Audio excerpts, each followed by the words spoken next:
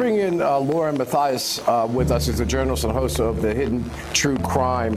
Lauren, can you give us an idea of what's going on in that courtroom right now? It sounds to me like it's the lawyers trying to justify to the judge the plea agreement so that the judge accepts the plea and goes forward with sentencing. What's your thoughts?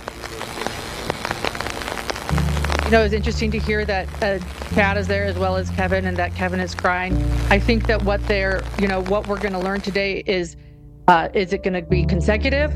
And I think that that's what everybody is waiting with bated breath and wanting to know. And it sounds like we're going to find out. Let's see.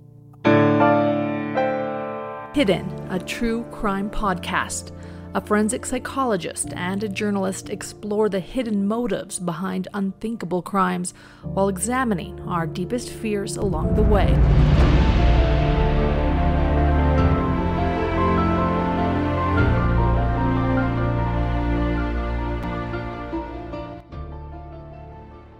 Yeah, well, Lauren, Hidden True Crime podcast, Hidden True Crime. Let's talk about that issue because, you know, a lot of the cases that I've handled as a prosecutor, they weren't really hidden. They came right out and were right in front of you, murder cases, things of that nature. This was something where a crime was literally lying in wait. It was being hidden from the public under the veneer of these individuals who were telling people what to do to raise their children, you know, properly. And yet the level of abuse that we find out was going on here was quite amazing, that while there were kind of like signs and people kind of complaining about it, that this was not found out earlier. What are your thoughts as a person that specializes in crime and hidden crime in particular about why this case is a little bit different than most? Right, the hidden motives. Thank you for asking that, Bob. You know, I think one thing is these children thought they were evil and that they were sinning.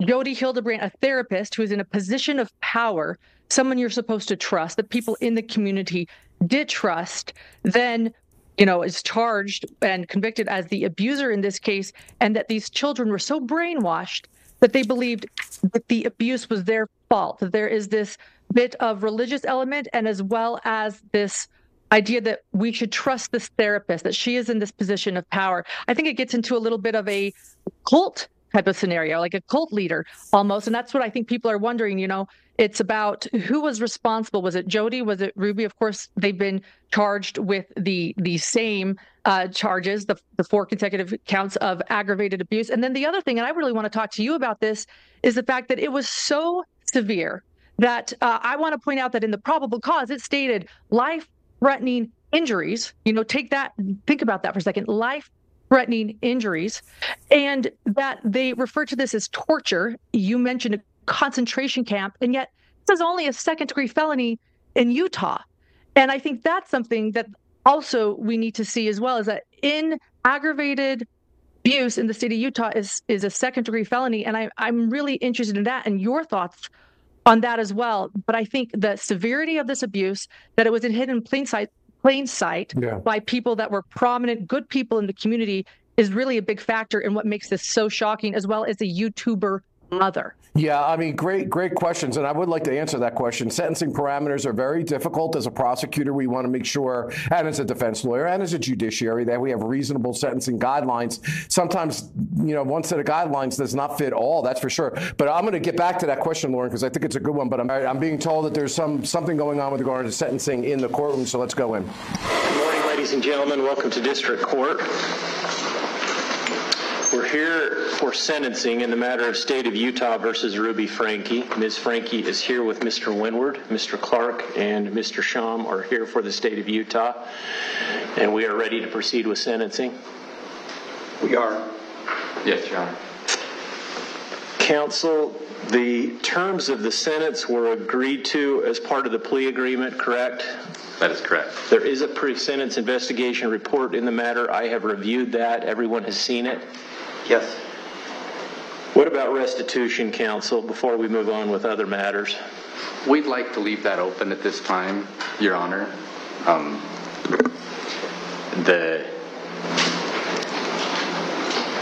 I can get into that. I might be more comfortable if we approach to get into that. Is there an agreement that restitution, that we reserve that, and for what period of time? 8 months is what we're anticipating. But I haven't talked to the defendant's counsel about that. We haven't discussed that, Your Honor. Is there any objection? No. All right. What's the state's position regarding sentencing?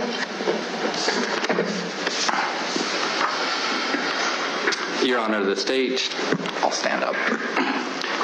The state respectfully requests that the court sentence Ms. FRANKE to consecutive prison terms for each of the 4 counts of aggravated child abuse. This sentence was agreed to by Ms. FRANKE in her plea agreement and is also recommended by adult probation and parole. She committed horrible acts of child abuse. From May to August in 2023, Ms. FRANKE and her business partner held her 2 children, ages 9 and 11, turning 12, in a concentration camp-like setting. The children were regularly denied food, water, beds to sleep in, and virtually all forms of entertainment. They were isolated from others and were hidden when people came to visit the house where the children and the defendants were staying. The children were forced to do physical tasks like carrying loaded boxes up and down stairs and wall sits or sitting against a wall without a chair or stool for hours at a time. They were also forced to do manual labor outdoors in the extreme summer heat, at times without shoes or socks. They were forced to stand outside on a cement patio in the summer heat for hours and even days at a time. They were beaten, and the 12-year-old was regularly bound hand and foot after he attempted to run away in mid-July. Both children had extensive physical injuries from the abuse that required hospitalization when they were found. The injuries from the binding to the 12-year-old are particularly awful. In addition to physical abuse, the children were emotionally abused to the extent that each believed, to some degree, that they deserved what was being done to them. Had the older of the children not had the courage to run away and ask a neighbor to call the police, heaven only knows how much longer he could have survived in that situation. After being caught, Ms. FRANKE has shown considerable remorse, as evidenced by agreeing to serve consecutive prison terms and being willing to cooperate with the state against Ms. Hildebrandt. However, given the severity of the abuse she inflicted, consecutive terms are appropriate in this case. As the court's aware, Section 76-3401 lays out factors the court takes into account in determining whether consecutive or concurrent sentences should be imposed. Those factors are the gravity and circumstances of the offense, the number of victims, and the history, character, and rehabilitative needs of the defendant. As agreed to in the plea agreement and as recommended by adult probation and parole, consecutive sentences are appropriate. This is due to the severity of the abuse to both victims. It could be argued that Ms. FRANKE should receive a lesser sentence than Ms. Hildebrandt because of her remorse and willingness to cooperate with the state. However, the Board of Pardons and Parole will have broad latitude and will be able to take those facts into account when it determines how long each of the co-defendants will remain incarcerated. In conclusion, we respectfully request that the court go along with what was agreed to in the plea agreement and is recommended by adult probation and parole and impose consecutive sentences. Thank you. Anything else from the state? No, Your Honor. Mr. Windward? Thank you, Your Honor. Good morning. In my few comments this morning, and in the comments my client wishes to make in a few minutes, we are not suggesting, nor are we asking that the court deviate from the stipulated sentence contained in the written plea agreement. I want the court to know that through introspection and reflection, Ruby FRANKE has become a serious student of her own actions. In the very early days of my involvement with Ruby, she was somewhat defensive, and she was still very much indoctrinated into a philosophy that was destructive. Fortunately, Ruby came to the stark realization of the errors in her thinking patterns and subsequent actions. To say that she was horrified by this realization would be to put it mildly. I have marveled at how quickly Ruby abandoned her defensive stance and moved toward her total acceptance of her actions and to her sentence today. So far, she has used her time in jail to unwrap the layers upon layers of deceit and deception foisted upon her over the last 4 years by an unscrupulous individual. Ruby realizes that she still has work to do in shedding those thinking errors and to reestablish a better and correct pattern of thinking and behavior. Ruby realizes that changing her thinking, reestablishing relationships, and healing are not simple or easy tasks. However, she is committed to doing that work. I would like the court to know that Ruby Franke is a delightful, respectful, and responsible person. She is open to feedback and addressing the consequences of her actions head on, and now ready to address your honor and accept your judgment. Thank you, Judge Walton. Thank you. Ms. Franke has a statement she'd like to make. She does.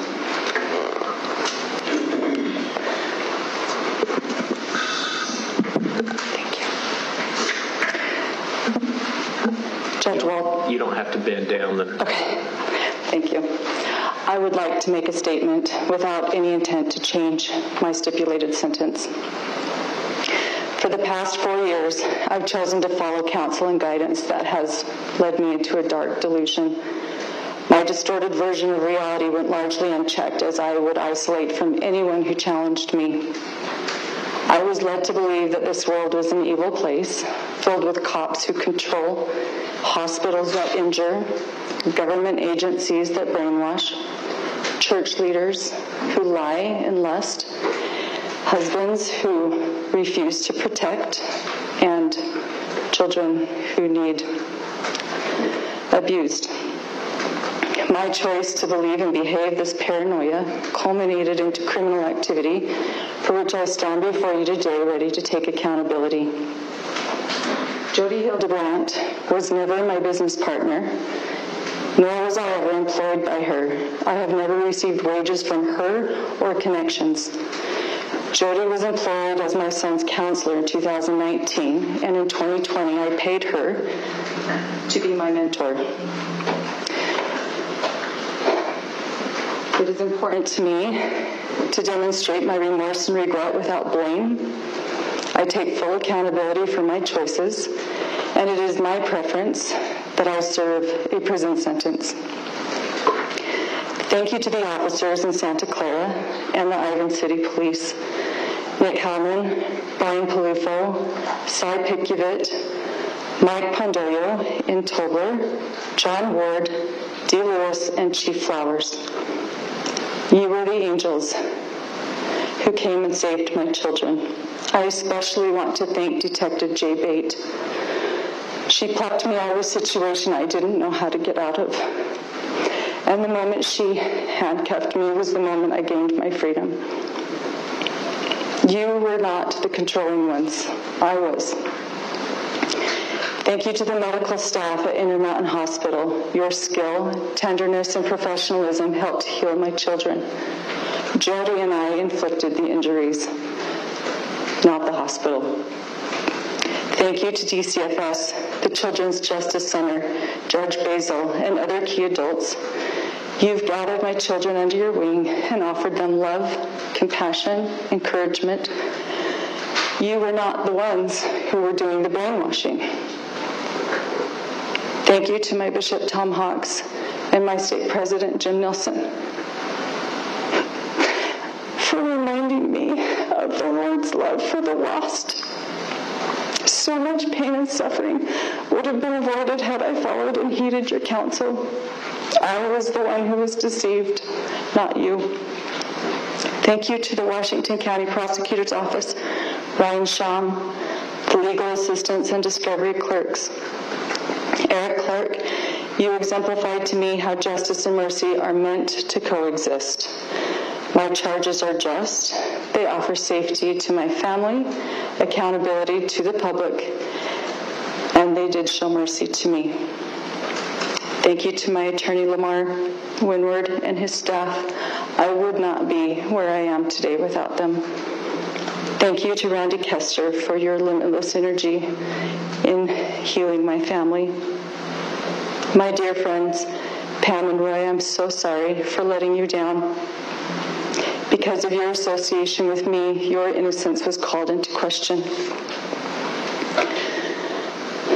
My mother-in-law, father-in-law, Kevin's family, my cousins, aunts, uncles, nieces, nephews, and neighbors, you all saw the warning signs long before I did, and you did what you could.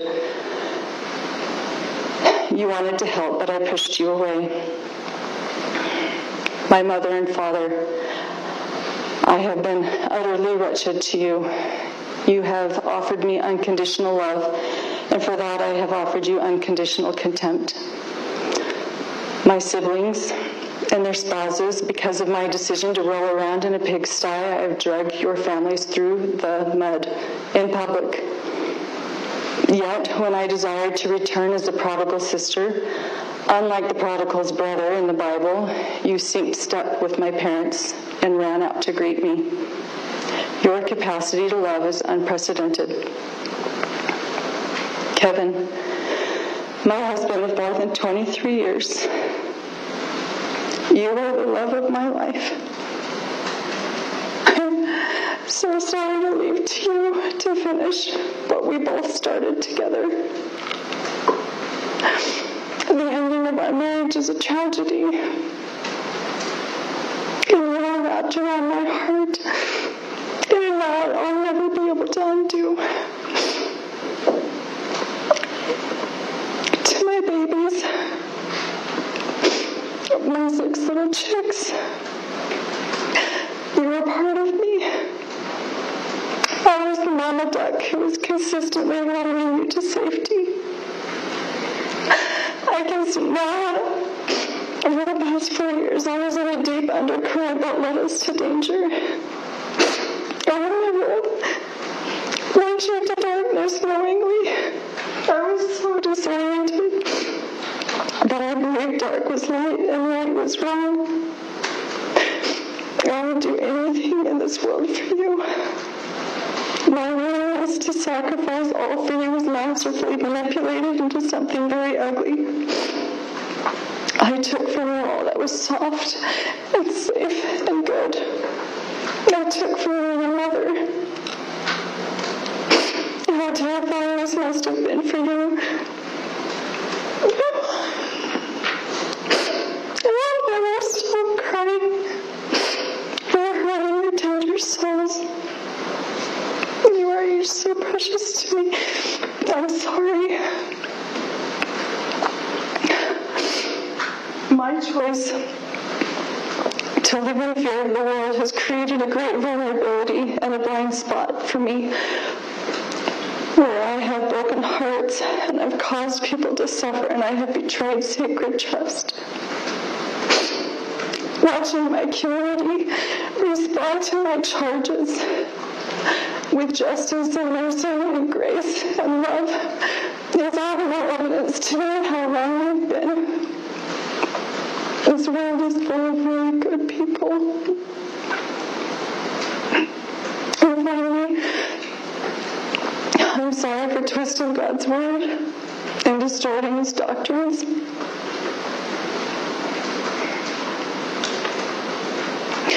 My greatest desire is to stand in his court someday spotless and confident.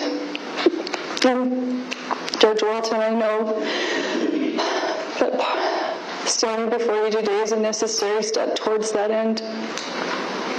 Thank you to you and your staff for facilitating my opportunity to take accountability and to answer for my charges. I am humbled and willing to serve a prison sentence as long as it takes to continue unraveling all of the misinformation I have believed and bought, swallowed, and acted out, and for my family to heal and for the community to heal. And I understand this is going to take time. I'm committed to continuing my learning until all of my toxic layers are shed, and I am ready to re-enter as a contributing member of our beautiful society. Thank you, Judge Walton. A quick word from our sponsor. While Shopify has already taken the cash register online, helping millions sell billions around the world, did you know Shopify can do the same thing for your very own retail store? With Shopify, you unite both in-person and online sales, tracking every sale in one place. Hidden True Crime uses Shopify's tools to help us build marketing campaigns for all of our social media platforms, and their plug-in tools are as unique as our business, allowing us multiple ways to accept payments and promote our store. Plus, Shopify's help is always there to support our success every step of the way. Do retail right with Shopify. Sign up for a $1 per month trial period at shopify.com/hiddentruecrime, all lowercase. Go to shopify.com/hiddentruecrime for a $1 per month trial period to take your retail business to the next level today. Shopify.com/hiddentruecrime. Thank you for your statement, Ms. Franke. Anything else, Mr. Windward? No, Your Honor. Anything else prior to the court imposing sentence? No, Your Honor. The sentence will be that Ms. Franke serve 4 counts, 1 to 15-year sentences based on her convictions for 4 counts of aggravated child abuse. Again, they will be served consecutively pursuant to the parties' agreement and the applicable statute. Under the applicable statute, the court finds that consecutive sentences are appropriate. Ms. Franke, the last thing I do need to tell you is that you have only 30 days to file or to perfect an appeal of any errors of the court by filing a written notice of appeal with the clerk of the court. If you don't do that within 30 days, you will lose your right to appeal. You also have the right to the assistance of an attorney on appeal and to have one appointed if you cannot afford to hire your own. Restitution, as agreed by the parties, will remain open for a period of 8 months. Any of the parties can bring that matter back before the court within that period of time. Anything else? No, Your Honor. Thank you. The next matter before the court is State of Utah versus Hildebrandt, case 231501763.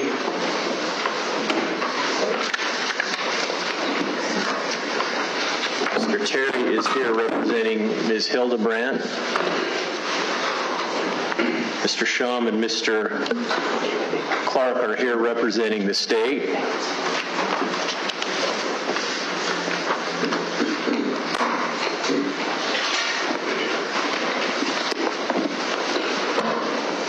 Your Honor, we anticipated 10:30, and I'm not saying that we need to wait till then, but can I have a moment, please?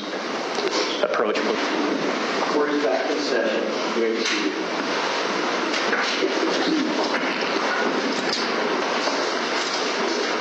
Court recalls the matter of State of Utah versus Hildebrandt, case 231501763. Counsel are present. Ms. Hildebrandt is present. Counsel, there is a pre-sentence investigation report. I have read it. Everyone has seen and reviewed that. Yes, Your Honor. Yes, Your Honor. Again, the sentence was stipulated at the time of the plea agreement.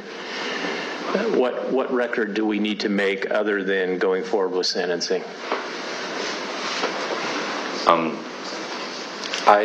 Your Honor, it would be repetitive. I had the same statement, just with the last few paragraphs where I was differentiating between Ms. Franke and Ms. Hildebrandt. Okay, let's talk about housekeeping matters first. What about restitution? We've stipulated to keep that open for 8 months. It is appropriate, Your Honor, since we don't have any evidence with respect to restitution, and that's because it is still in the process of being gathered by the county attorney's office. It's completely appropriate for the court to make no orders with respect to restitution other than to reserve all issues regarding restitution, and we have no issue with the eight-month time frame. And the injunction that was previously issued by the court will remain in effect? It will. At least until that time? It will remain in effect until further order of this court. All right. Mr. Clark? Thanks, Your Honor. The State of Utah respectfully requests that the court sentence Ms. Hildebrandt to consecutive prison terms for each of the 4 counts of aggravated child abuse to which she has pleaded guilty. The sentence was agreed to her in her plea agreement and is also recommended by adult probation and parole. Ms. Hildebrandt committed awful acts of child abuse. From May to August 2023, she and her business partner held 2 children, ages 9 and 11, turning 12, in a concentration camp-like setting in her house in Ivan City. The children were regularly denied food, water, beds to sleep in, and virtually all forms of entertainment. They were isolated from others and were hidden when people came to visit the house. They were forced to do physical tasks like carrying loaded boxes up and down stairs and doing wall sits or sitting against a wall without assistance of a chair or stool for hours at a time. They were forced to do manual labor outdoors in the extreme summer heat, often without shoes or socks.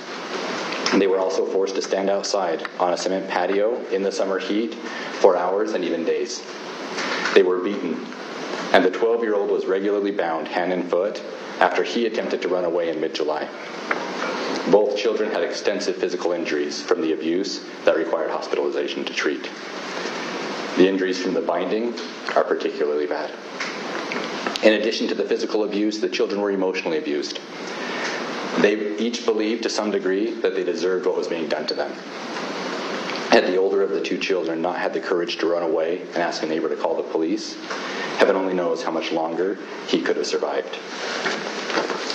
After being caught, Ms. Hildebrandt has shown little to no remorse for her actions. In telephone conversations that will be provided in full to the Board of Pardons and Parole, and which she knew to be recorded, she's repeatedly claimed that she is the victim and the children are the perpetrators.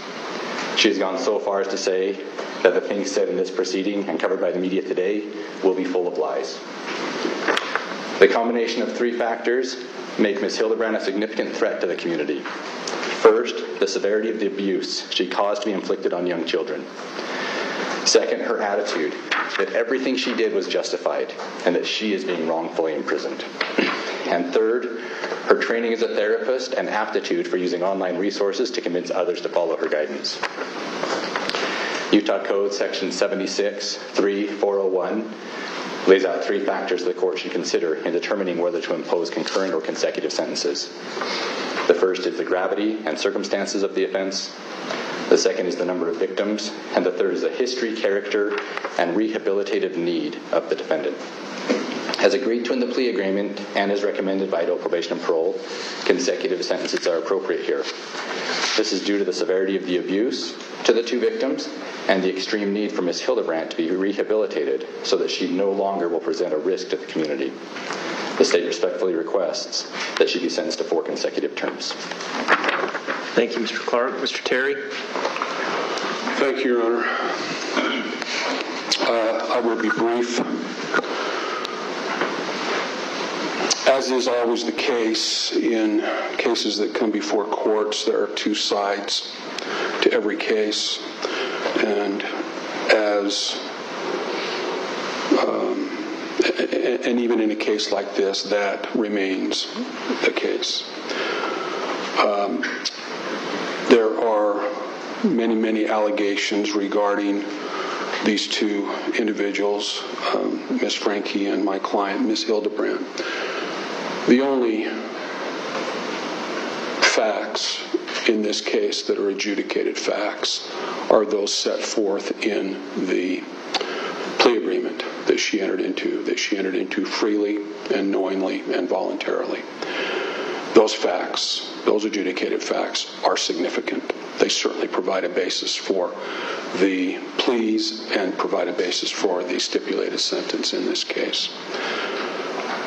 My experience with Ms. Hildebrandt is that she is not the person that she has been portrayed to be. But having said that, she has accepted responsibility in this case.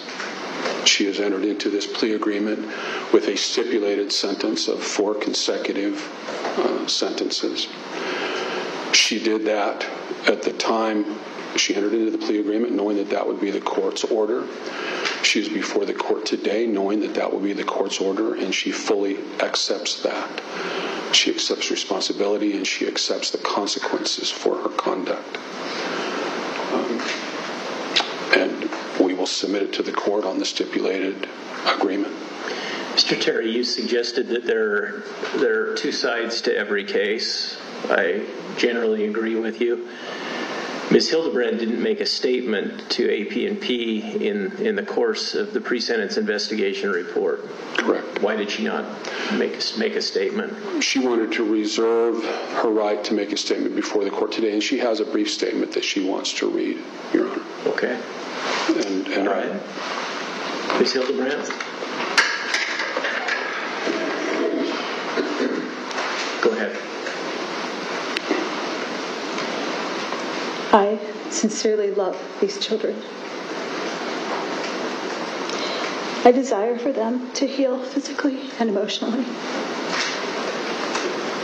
One of the reasons I did not go to trial is that I did not want them to emotionally relive the experience which would have been detrimental to them. My hope and prayer is that they will heal and move forward to have beautiful lives. I am willing to submit to what the state feels would be an appropriate amount of time served to make retribution as an outcome. And in answer to your question, Your Honor, I knew that whatever she might say to the author of the pre-sentence report would probably sound hollow and self-serving, and perhaps it does today. But I know that my client, in the statement that she makes to the court today, that statement is absolutely sincere. Does Ms. Hildebrandt recognize that it's her behavior that caused the harm to the children that she's referred to in her statement? Your Honor, she recognizes that she was, along with Ms. FRANKE, that she made decisions with respect to the discipline of those children that were wrong, that caused harm to those children.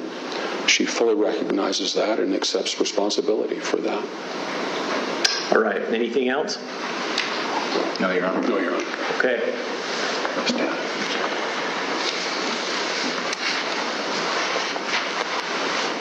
Ms. Hildebrandt, this circumstance is tragic. It's largely, of course, of your making. By any measure,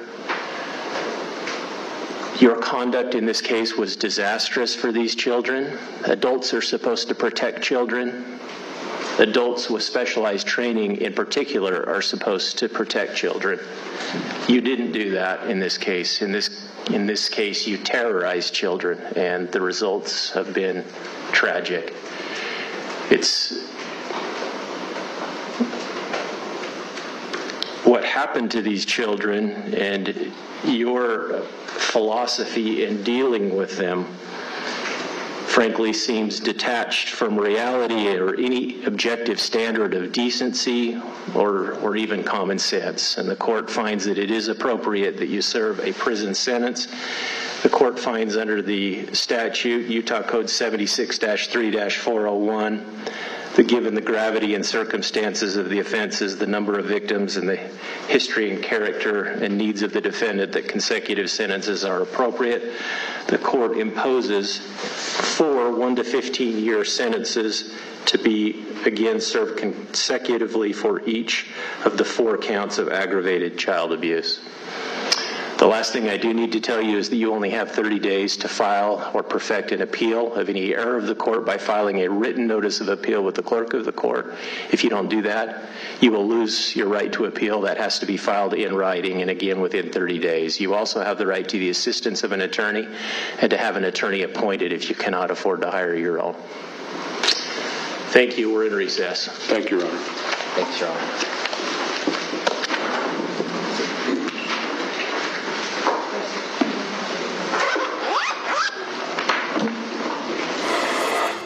Well, I don't know about you folks, but I found that those 2 sentencings to be extraordinary. I've seen this a lot in my career. I've never quite seen a defense fall on the sword and give such a detailed, I think heartfelt, reaction to an insight into their crime and how it affected the community, affected their marriage, affected her family, affected her friends, and more importantly, affected her children. And that's important, I think you would agree, because when the parole board is going to be looking at paroling somebody, they want to see if you have insight into your conduct, that you're less likely to be re-involved in the criminal justice system. And let's juxtapose that with Hildebrandt, who did not give a statement to the probation department, the judge making a notation about that wasn't a pleasant response the judge was asking. He was making a point to say that in his mind, I'm giving you the in-between lines, that there is no remorse, there is no acceptance of responsibility. And then the statement that she gave was lackluster, if not, in my opinion, harmful. The lawyer had to basically answer some of the questions for the client, and the judge at the end goes after her by saying that she's detached from reality and emphasizing that as a professional, sorry for the long-winded statement / question, that as a professional, she should have known better. Now, here's my question to you.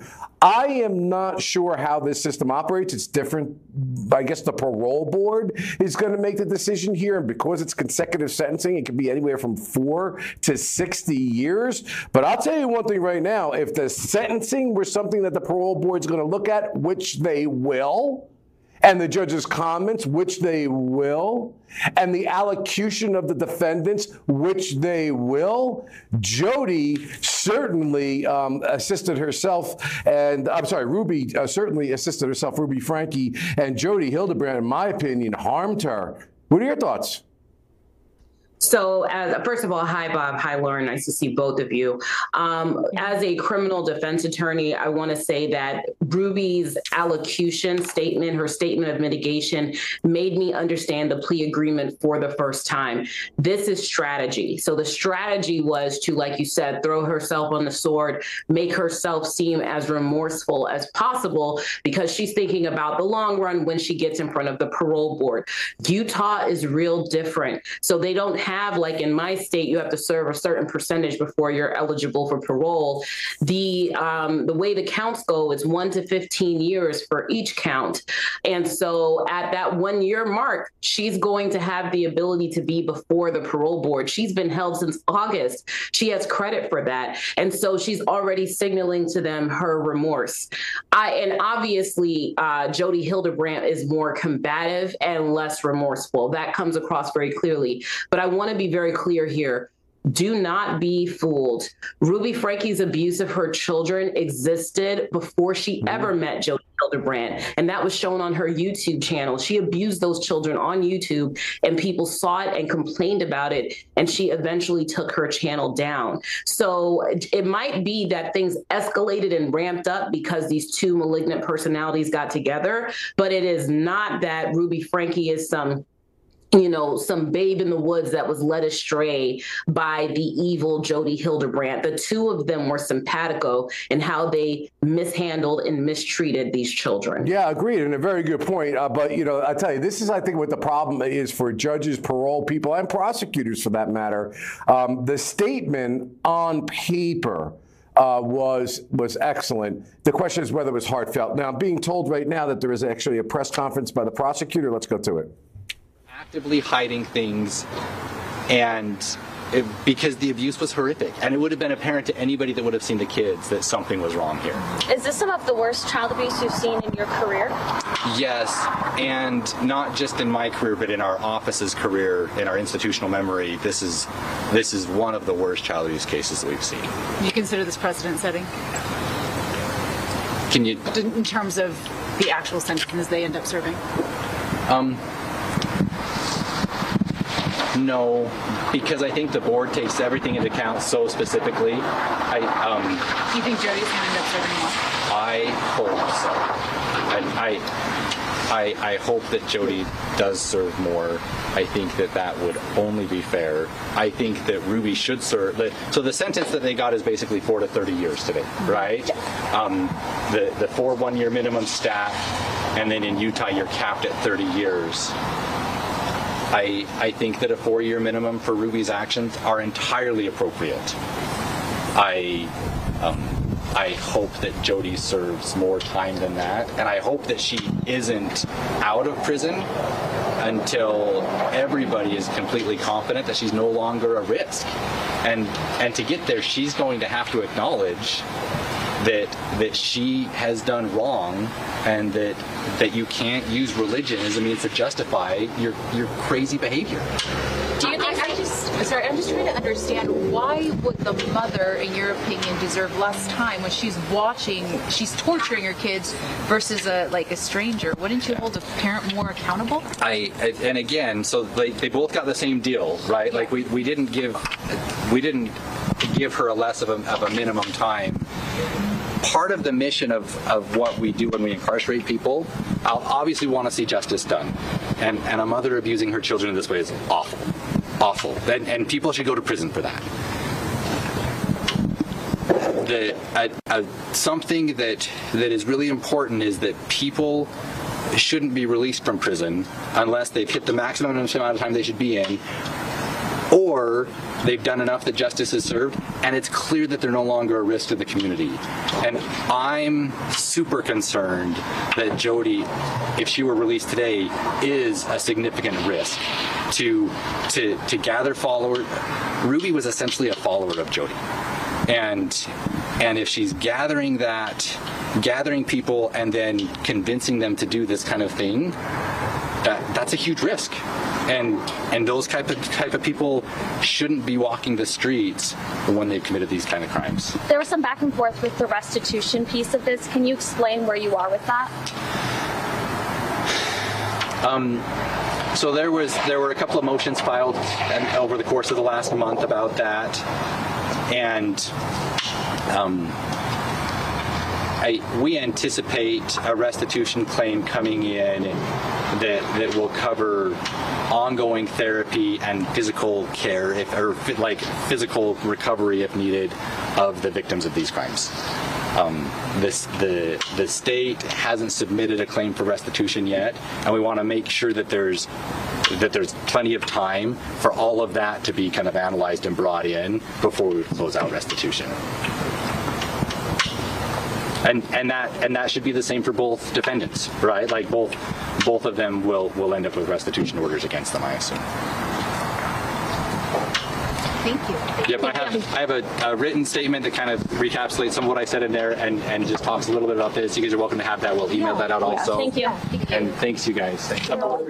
Well, Lauren, listen, this is what we were talking about before. There were it was a tale of two different sentencing hearings, if you will. One who took completely, Ruby FRANKE, the mother, complete responsibility. I have never heard people thanking a lot of activity going on out there, like she did, for being arrested, willing to accept her sentence, knowing she had to go to jail, thanking the police, thanking the prosecutors, apologizing to her parents at a certain point in time, and said, "You show me unadulterated love, and I've showed you nothing but unadulterated contempt," or words to those language. That Kevin, her husband, the love of her life, is going to have to finish what they started. Really, if she genuinely believes these things, and that's a question we have to ask, it was a gut-wrenching sentencing with a complete adoption, Lauren, of acceptance of responsibility. And just before we took that press conference, we saw the co-defendant, JODI HILDEBRANDT, with a completely defiant tone, and I think that is going to hurt her at the end. And sure enough, we find the prosecutor here says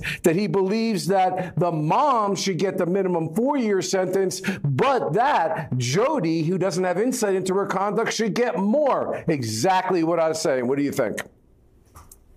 I completely agree. This is what we've been hearing. You've had Jessie on A Law and Crime many times, and she's always stated that she believes that their aunt is the one that is, responsible for this. We see the difference in their statements. I've never seen a statement like that before from someone at a sentencing. Not only is she apologizing, as you point out, she's thanking everyone one by one, almost like it's an award ceremony. I'd like to thank this person. I'd like to thank this person before I'm headed off to prison. Thank you, everyone. And then you see JODI, and they state, even when she was being recorded behind bars and she knew that she was being recorded, she still would not take responsibility. And that statement, that short statement that she made, she never took responsibility. Did you notice that? Her wording, she said that she loved the children. I mean, that was offensive to me. Saying that she loved the children that she abused and that she hopes that they can heal, but never once did she say, and I am the reason they have to heal. That was missing. She could not say it. And to see the differences there, and then, as you point out, that press conference right now stating, and you know what? We do hope that Jodi gets the maximum. That was really interesting. I agree. Going to have to cut you off here real quick because that's why the judge said at the end that she was detached from reality. Let's listen to the defense because they are now at the mic. With many layers that happened over many years. It is not one that can be adequately told in one setting, let alone at a press conference. At Windward Law, we know the sorrow our client feels and the remorse she carries. We know of her commitment to heal and provide healing for her family. We give thanks to all who have provided support during this very difficult process. Thank you. She addressed her. So the judge talked very differently to Defendant Hildebrand versus your client. Do you have any comment on that? I'll just leave it at what Judge Walton said. I think he was very accurate. She addressed her husband and children in her statement, yet she never turned around to look at him, not even when she left. What do you know about their communication levels at this point?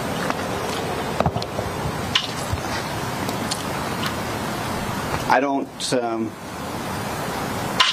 because her husband and family have attorneys, it's difficult for communication to happen except through attorneys. That's an unfortunate consequence sometimes of our legal system in domestic cases. But she didn't even turn around, didn't look at him. That's probably by design. We're addressing the court in that proceeding, even though we address family. What do you expect for the future of her relationship with her children? I'm hoping that that healing will happen, and that not just physically but emotionally and family-wise, that will be a source of positive in the future. Has she had any family visitors in her time while she's been incarcerated? Different family members have reached out through the local jail and have communicated with her, yes. But not Kevin? Not to my knowledge. Are her children that are older and above 18? Not to my knowledge. Thank you all. What do you think a fair sentence for her is, ultimately, the time served? I have to leave that to the Board of Pardons because that is their entire province, and mine would be a pure guess. How does that complicate things based on today? Pardon? How does that complicate things based on today? I mean, you hear a sentencing, it's very similar to what was already described in court. How does the Board of Pardons and Parole fit into this entire nuance here and kind of drag out the process a little bit? They ultimately have the ultimate decision-making to determine what is the adequate sentence after periods of time have elapsed. The prosecution said this is the worst child abuse case their office has ever seen. What's it like on the other side of that? I don't think it's the worst. It's bad, but it's not the worst. Thank you all. Douglas Terry, I represent Jodi Hildebrandt. Doug, you said two sides to every story. It didn't seem like the judge agreed. What do you make of that back and forth in dialogue? The seriousness of the case, the seriousness of the allegations, the seriousness of the facts that both Ms. FRANKE and Ms. Hildebrandt pled guilty to. I was not surprised at all by the judge's comments and questions of my client. I'm not prepared to go into specifics with respect to facts that are disputed in this case. I will stand by what I said on her behalf in the sentencing hearing, and that is that she entered into this plea agreement to take responsibility for her conduct in this case. Her statement that she hopes for both the physical and emotional healing of these children is absolutely sincere. How much time she serves will ultimately be up to the Board of Pardons, as with Miss FRANKE. When she said that she loved the children, Chad and Sherry had smirks and looked shocked on their faces. Do you have a comment about that? That doesn't surprise me, but again, she was sincere in that statement. Do you think she should have had more to say? I mean, Ruby spoke for a very detailed length of time, and Jodi had a few sentences. Did you go over that with her? Was there an opportunity for her to say more? she had the opportunity to say whatever she wanted to say. I did not put words in her mouth. I wanted her to make a statement from the heart. That's what she felt like she needed to convey today, that it's about the children, not about her, and that's what she did. The prosecution said there's phone calls that are recorded in which Hildebrandt lacks remorse. What do you know about those phone calls, and is she? I know that early on in the case, she had phone calls with individuals that were in support of her, did not believe that she did the things that she was accused of doing. I have not listened to those phone calls, as the county attorney's office has. But again, whatever was said was early in the case, and that is not her position today. So she's changed how she feels about it? As often is the case when individuals are charged, arrested, accused. Sometimes it's a process to come to the point where they take responsibility and accept the consequences. A lot of people have spoken out about other victims in this case, the victims of Jodi and other different sorts. And I know this is about the children, but how much does that weigh into what you guys have discussed with Jodi? As far as other victims, that has not been a factor. Well, and prosecutors are saying that they're hoping that Jodi gets a lengthier, a heavier sentence. They feel that she's kind of the ringleader in this whole situation. That's the prosecution's position. It has been from the beginning. As I said when we entered into the plea agreement, she did not do that because Ms. Franke had agreed to testify against her. That decision was made before Ms. Franke ever agreed to testify against her, to cooperate with the state. Mr. Terry, you said that there were two sides to every case. What is the side of Jodi Hildebrandt that we're not seeing? I'm not going to go into the specifics of allegations that she agrees with and doesn't agree with. I will stand by the statement that I made in the sentencing hearing, and that is that the factual basis that is set forth in the plea agreement, those are the only adjudicated facts in the case. She admitted to those facts. She takes responsibility for those facts. She's been sentenced on those facts. This is a small, family-oriented community, and her home was essentially likened to a concentration camp. How did she square that? How did she walk around living in this community while there was a house of horrors? I'm not prepared to respond to that. That's an allegation that I heard for the first time today. I mean, that's a characterization by the prosecutors, which again is no surprise. But that's from their perspective, and I'm not prepared to address that. You don't feel that's an accurate description? I do not. You disagree with that? I do. Has Ms. Hildebrandt, has she expressed remorse to you about what happened? Many times. Many times. What is her remorse? What is she sorry about? That she didn't make different decisions, and that would have resulted in the children being more protected. Is she delusional? I'm not going to respond to that. Has she had people come visit her family? I know Ruby has a larger family that has been a little bit more present at some of the hearings, but has she had some support in all of this? I don't know that she's had visits, personal visits, but I know that she's been in contact with people who are supportive of her. No family, though? I don't know. I don't know the answer to that. Is she going to sell her home? I know the restitution can play out for... It's for sale, yes. Based on the fact that we anticipated a prison sentence, yes, it's for sale. That's all I have. Thank you. Thank you. Thank you very much.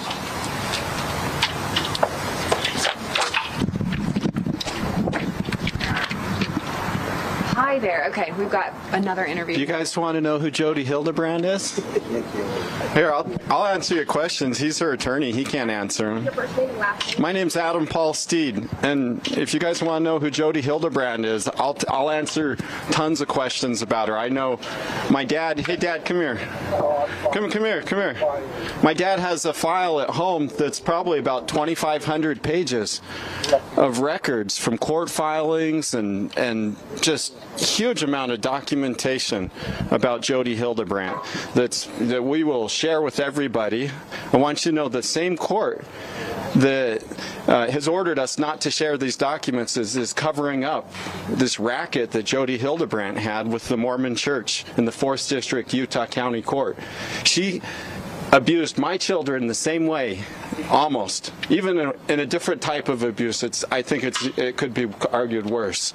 And that was 15 years ago. And I fought against Jodi Hildebrandt with my family and everybody to stop this monster of a lady. And Jodi went after me. She went after me, destroyed my life in the craziest way you could ever think of possible. Like, I was a victim of sexual abuse at Boy Scouts of America, Camp Little Lemhi in Idaho. And my dad helped us stop a predator. You can watch, read it in the national press and everything. We changed the laws of sexual abuse so victims could come forward. We got rid of the criminal and civil statute of limitations. The Mormon Church knew who we were. And Elder Helam, Richard G. Helam, was like he was the president of the First Quorum of the 70, the top probably executive functioning leader of the whole Mormon Church. And he sat with Jodi Hildebrandt as they destroyed my life in this court racket, like they've destroyed countless other people's lives. And they even had the gall to order my Mormon Stories thing, where I brought some documentation off the internet saying that they didn't want me to say bad things to my children or in front of the children about my ex-wife. Well, if you're accused of sexual abuse by Jodi Hildebrandt, and if your ex-wife performed a falsification of sexual abuse, that professionals looked at the documentation and said, this is sexual abuse. This is sexual abuse. We have documentation for sexual abuse of my children by Jodi Hildebrandt and my ex-wife. And you know, this stuff was redacted in the Doppel paperwork. It was so horrible that it was redacted. And the courts just recently said I couldn't talk about my family or my ex-wife or anything, but if you have children, if your children were trained to think that your dad was sexual predator and a monster. So I'm sorry, we came in a little bit late. Why is it that you wanted to be here? Okay, so there are tons, and it's not Jodi Hildebrandt is the tip of the iceberg. The Mormon Church was doing this operation where they were using religious beliefs and they were using ethical therapists to enforce them, and it was an area of exploitation, and it was a horrific area. It was exploitation because it created horrible divorces that should have been normal divorces. We're talking about hundreds and thousands of families going through these courts, and Jodi was like an icon. Her doctrine. Okay, so here's the problem. Everybody. So today it sounds like was a little bit of like justice for you too. Oh, Jodi, yeah, Ruby Frank. When I saw Ruby Frank, I saw my ex-wife sitting there saying the exact same thing. That my ex-wife would have said the exact same thing Ruby Franke said today, and a lot of other women would have said the same thing. You have no idea how many victims are out there that their minds have been messed up so much with this. The prosecutor said that he said that the children thought it was their fault. All of the adult men think it's their fault. All of the women think it's their fault. I have had countless emails and messages. Sorry, what was your name? I'm Adam Paul Steed. I'm the guy that got Jodi's license from Doppel removed. Well, my dad and mom get the credit. But you know, and they said that the Doppel department said, we have evidence here for criminal charges against Jodi. This is 13 years ago. It's identical stuff. So I almost like fell over in the courtroom when I heard Jodi say that she loved those children.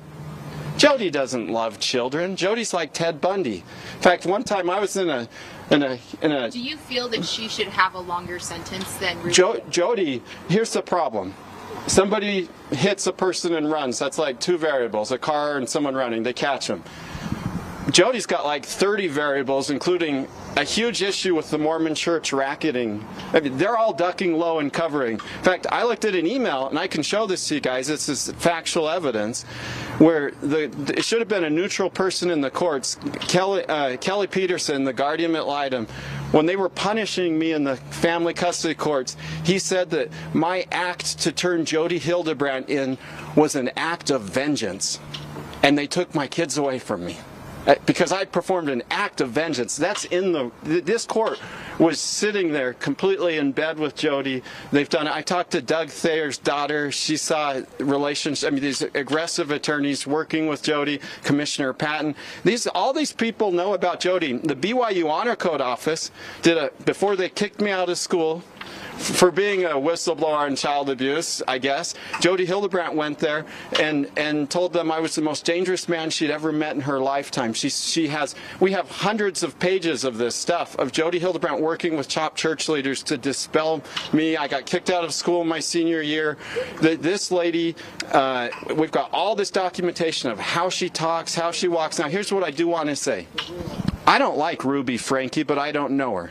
I just think you have to be a selfish person to fall for Jodi's stuff. She's got a certain kind of carrot that gets certain kind of people. But Ruby Franke would have never done any of this stuff if Jodi Hildebrandt hadn't been the mastermind and just completely created this. Ruby Franke's not dangerous in the sense she's not going to go out and do this to more kids, but Jodi Hildebrandt will. When we went to Doppel, and we went to Doppel ordered her to go through all this ethical stuff. She went through the whole thing with shining colors, and she turned around and did the same stuff again. I mean, even when she was teaching us that we were safe to come to her and stuff, she was abusing children at the same time with one hand and teaching a godliness with another hand. So what's her motivation? Jodi Hildebrandt had a weird relationship with my ex-wife. It was a dual relationship. It was bordering sexual in nature. I mean, she went through different women that made her look powerful and important. My ex-wife's dad was an Area 70 in the Mormon Church, and Jodi Hildebrandt wanted power, but I know her instincts. When you're in a pain and suffering, when you talk about something and she finds a way to hurt you, it makes her blush. It makes her feel euphoric. I've seen her act that way and look that way in the worst of circumstances. So I always compare Jodi Hildebrandt to Ted Bundy, because nobody can figure out why a serial killer would kill people. Jodi Hildebrandt, she grows off of people's pain and destruction. And when she sat there and said she loved those kids, I almost fell out of my chair. The only thing her version of loving children is find a way to make them hurt more than anything possible. It's like an energy she feeds off of. You're all grabbing. Thank you so much, Adam. Yeah. Sorry, I didn't. It's a little traumatic for me, so if I monologue, I'm sorry. Does anybody have a question? Covered a lot. We got a ton of documentation. That 4th District Court's got to be ducking their heads right now, because I do want to say something. There's countless children out there that have been raised to believe their fathers are predators because of Jodi Hildebrandt. And the 4th District Court and other courts involved don't want to show they made mistakes. So who's going to help those children? Like, who's going to help them? Like, this is a court of public opinion. People need to find out the truth to go help all these children and help all these people come forward. And the fact that the court tried to silence me for being on the front edge of coming forward is just an example of how the same notorious people in power back then that allowed Jodi to do all this stuff are alive and thriving today. And if you give a damn about our children, you got to do the same thing I do and fight for what's true. Thank you so much, Adam. Thank you, Adam. That was Adam Steed.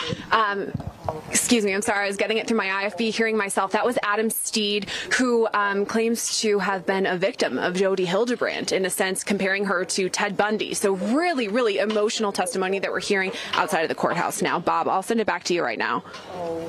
Yeah. Yeah, so I mean, this is kind of amazing. What can you, I mean, look, you're there. Again, another thing I've never seen before. Do I understand the guy just walked into a middle of a press conference, completely unannounced, grabbed a microphone, and just started riffing on Hildebrandt here after the judge basically got done saying that Hildebrandt is detached from reality? And have you ever heard this before? And do you think that this may spark people looking into other cases?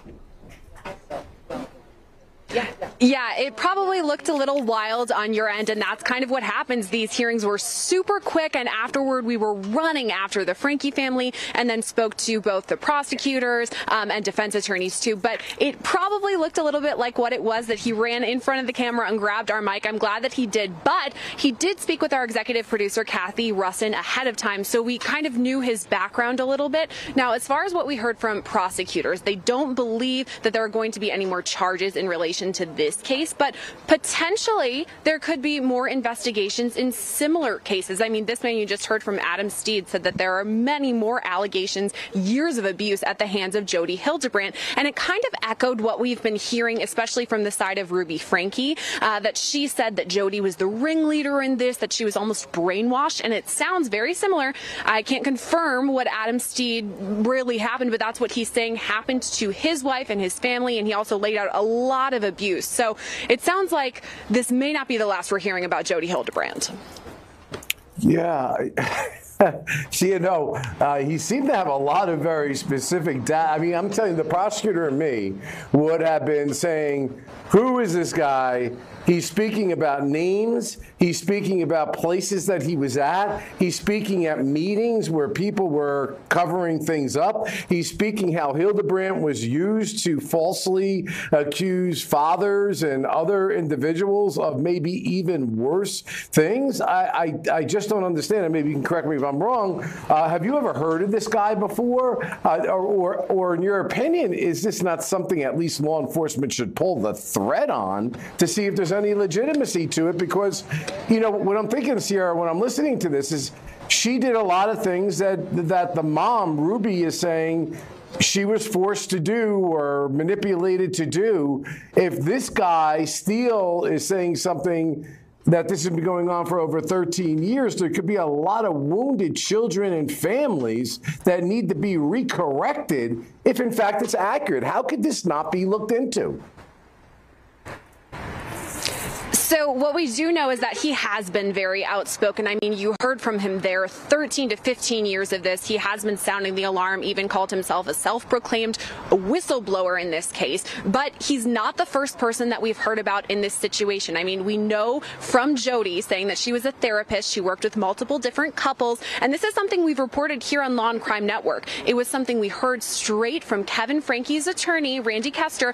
He talked to us about this a lot, that this is something that Jodi did. She would place a lot of blame on the husband in the situation, and that is what they said led to the separation between Ruby and Kevin. Well, I got to tell you what, Sierra, we got people here at the Law and Crime Network. We got things coming in on the computer. We got you out there. We got producers working this case. We got stuff all over. And so I just got something that I want to read to you. At the continued encouragement of Ms. Hildebrandt, Ruby systematically pushed those around her away, first myself, and then our sister's parents and close friends, and then her husband, and finally her own children.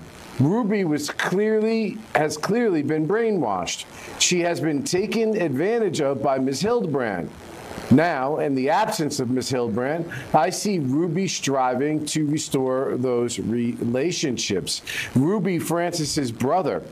Ruby Franke is my older sister by 1.5 years. Growing up, we did a lot together and had a lot of shared experiences. Throughout her life, Ruby has always been an achiever and becomes recognized by authority figures. Her school teachers regularly commend her as she consistently earned high grades.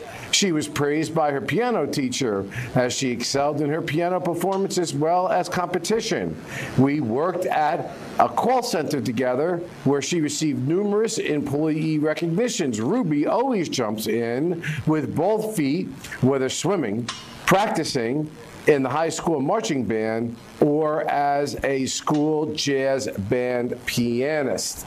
So that is definitely something that is of importance. Anyway, we have Ruby Franke's parents. Ruby Franke's parents. We are Ruby Franke's parents. We are currently serving a full-time mission in Serbia. Before Ruby became involved with Jodi Hildebrandt, she was a wonderful mother, daughter, sister, and member of the church. All she ever wanted from the time she was a little girl was a family to love and nurture. When she began having troubles with her teenage son, Chad, she sought out a family therapist, counselor for help. We noticed a shift in Ruby's thinking the summer of 2020, and by the fall, she cut all ties with us, her siblings, and close friends.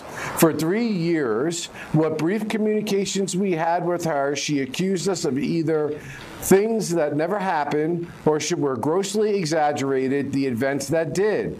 She was delusional. She was so deeply brainwashed we could not recognize her.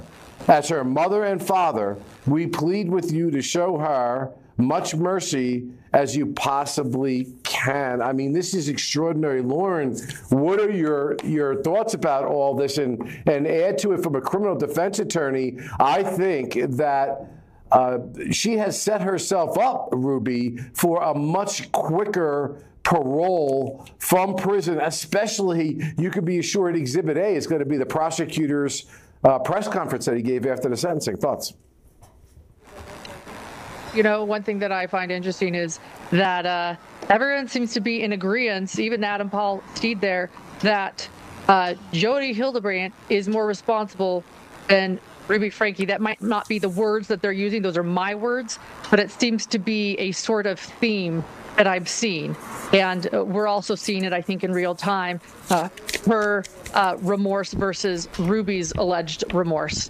And, you know, it's going to be really interesting. And I think that what we saw there in court is going to absolutely play out when it comes to their sentencing, and I wouldn't be surprised if we now see a very big difference in how they are sentenced. Okay, now Lauren, I'm told by our great producers here that you have had a previous opportunity to interview Adam Steed, and again, I know nothing about it. I saw a guy kind of come onto set, grab a microphone, very animated, very fact-oriented, and my first thing in my poisoned old mind as I get older, but I think maybe wiser, is that either this is a nut with an axe to grind for a reason, or this is a person who is so pent up with anger that no one has done anything for all these years, and finally now Hildebrandt is facing the music and he's coming back to say, you see, I've been telling you this all along and things need to be reopened. What are your thoughts? You've interviewed him.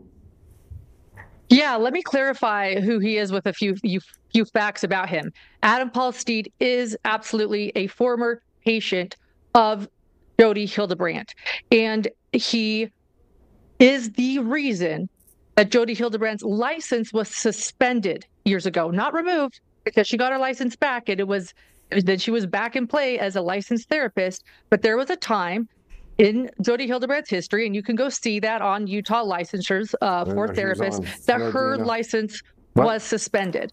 And it was Adam Paul Steed and his father who worked, because they were able to show that JODI Hildebrandt used Adam and told his religious leaders about things that he said in confidence, told the BYU honor code, and thus he was, according to him, kicked out of BYU. And I have seen documents, and he is the reason that her therapy license was suspended for a time. So that is who Adam Paul Steed is. He did jump on there and didn't really explain exactly who he was, but he absolutely is somebody who states that his family was ruined by JODI and that he was called an abuser. And he's also stated, Adam Paul Steed has stated, that JODI separated him from his wife. And so if that's true, then we are seeing a pattern here. But he is why her license was suspended. So he is an important player in this case when it comes to JODI Hildebrandt. So Lauren, let's pick up a little bit on these points. Now, I'm going to use my own experience as a government official. I know a lot of times that this guy, he has gone out there, this person that you've interviewed. So let me back up. We're talking about Adam Steed here. Is there anything in his background, and I'm looking at this as like a lawyer, that they would have to be concerned about with his credibility? False statements in the past, previous convictions, mental health history, drug and addiction. These are all the things, if we're evaluating a witness's testimony, we want to know ahead of time. Anything like that, as I, as a hypothetical prosecutor, am looking at the statements he just made today? Correct. Great question. No. So he was abused as a Boy Scout, and he was a whistleblower, according to the media and a breaking story in Idaho. You can go back and you can see all of the articles back in the day that he was a whistleblower to abuse going on in Boy Scouts of America in Idaho, and he was an abuse victim, and that went to court, and you can see that. After that, He then became a patient of Jodi Hildebrandt to then save his marriage completely separate from that. So if that helps to give a background, he is not, that is his background. Okay, so we have that as a background, and I assume the case that he filed for the sexual abuse at the hand of the Boy Scouts, I believe you said, and it went to court. There were no credibility, negative things about him. In fact, he probably prevailed on his case. Is that fair to say? Fair to say. Okay, so we have a person who has a previous very, very difficult emotional and traumatic situation, winds up now with Hildebrandt, who's going to be a person who is going to be, counseling him in some way, shape, or form, who ultimately he is involved in getting her license suspended. She gets it back, but on what basis was he able to accomplish that? Because we have a credible witness who was a whistleblower who won a suit. So again, as a prosecutor, so I'm seeing it. Okay, he's a credible informant. Okay, that's how I'd see it. He went through a court system. There wasn't an attack on his credibility, no previous convictions. He was a valid witness, won the case. Now he's coming up and talking about this woman. What was it? What happened that led to her suspension? Great question. So when he started seeing Jodi Hildebrandt, he went from being a victim of abusers himself to then being the abuser, according to Jodi Hildebrandt, who started telling him, and according to Adam, his wife, that he was an abuser. But there is no, I've looked at documents, I have not seen anything to prove that is the case. I have seen nothing. Then Jodi Hildebrandt, so he was a student, Adam Paul Steed was a student at Brigham Young University. They have an honor code there because it is a religious private university. Jodi Hildebrandt then informed his religious leaders, and as well as the BYU honor code office, of things that Adam says are just simply not true. And I have seen documents, and I personally believe Adam when it comes to this.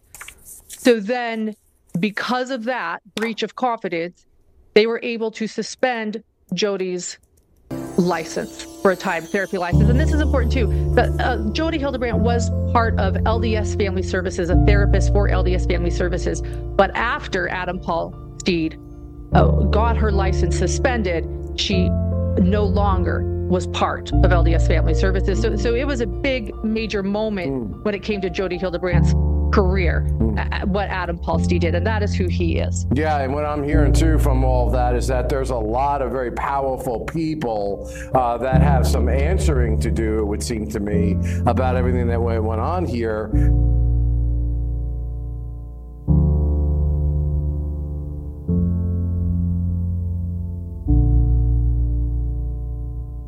Hello, Hidden Gems.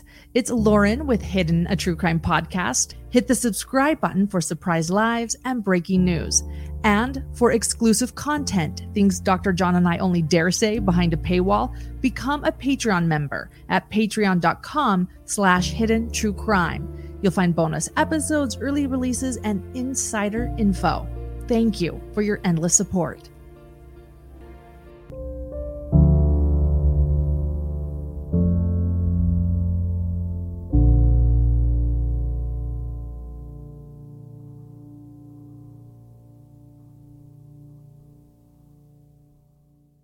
What's so special about Hero Bread's soft, fluffy, and delicious breads, buns, and tortillas? These ultra-low net-carb baked goods contain zero sugar, fewer calories, and more protein than the leading brands, and are high in fiber to support gut health. Shop now at Hero.co.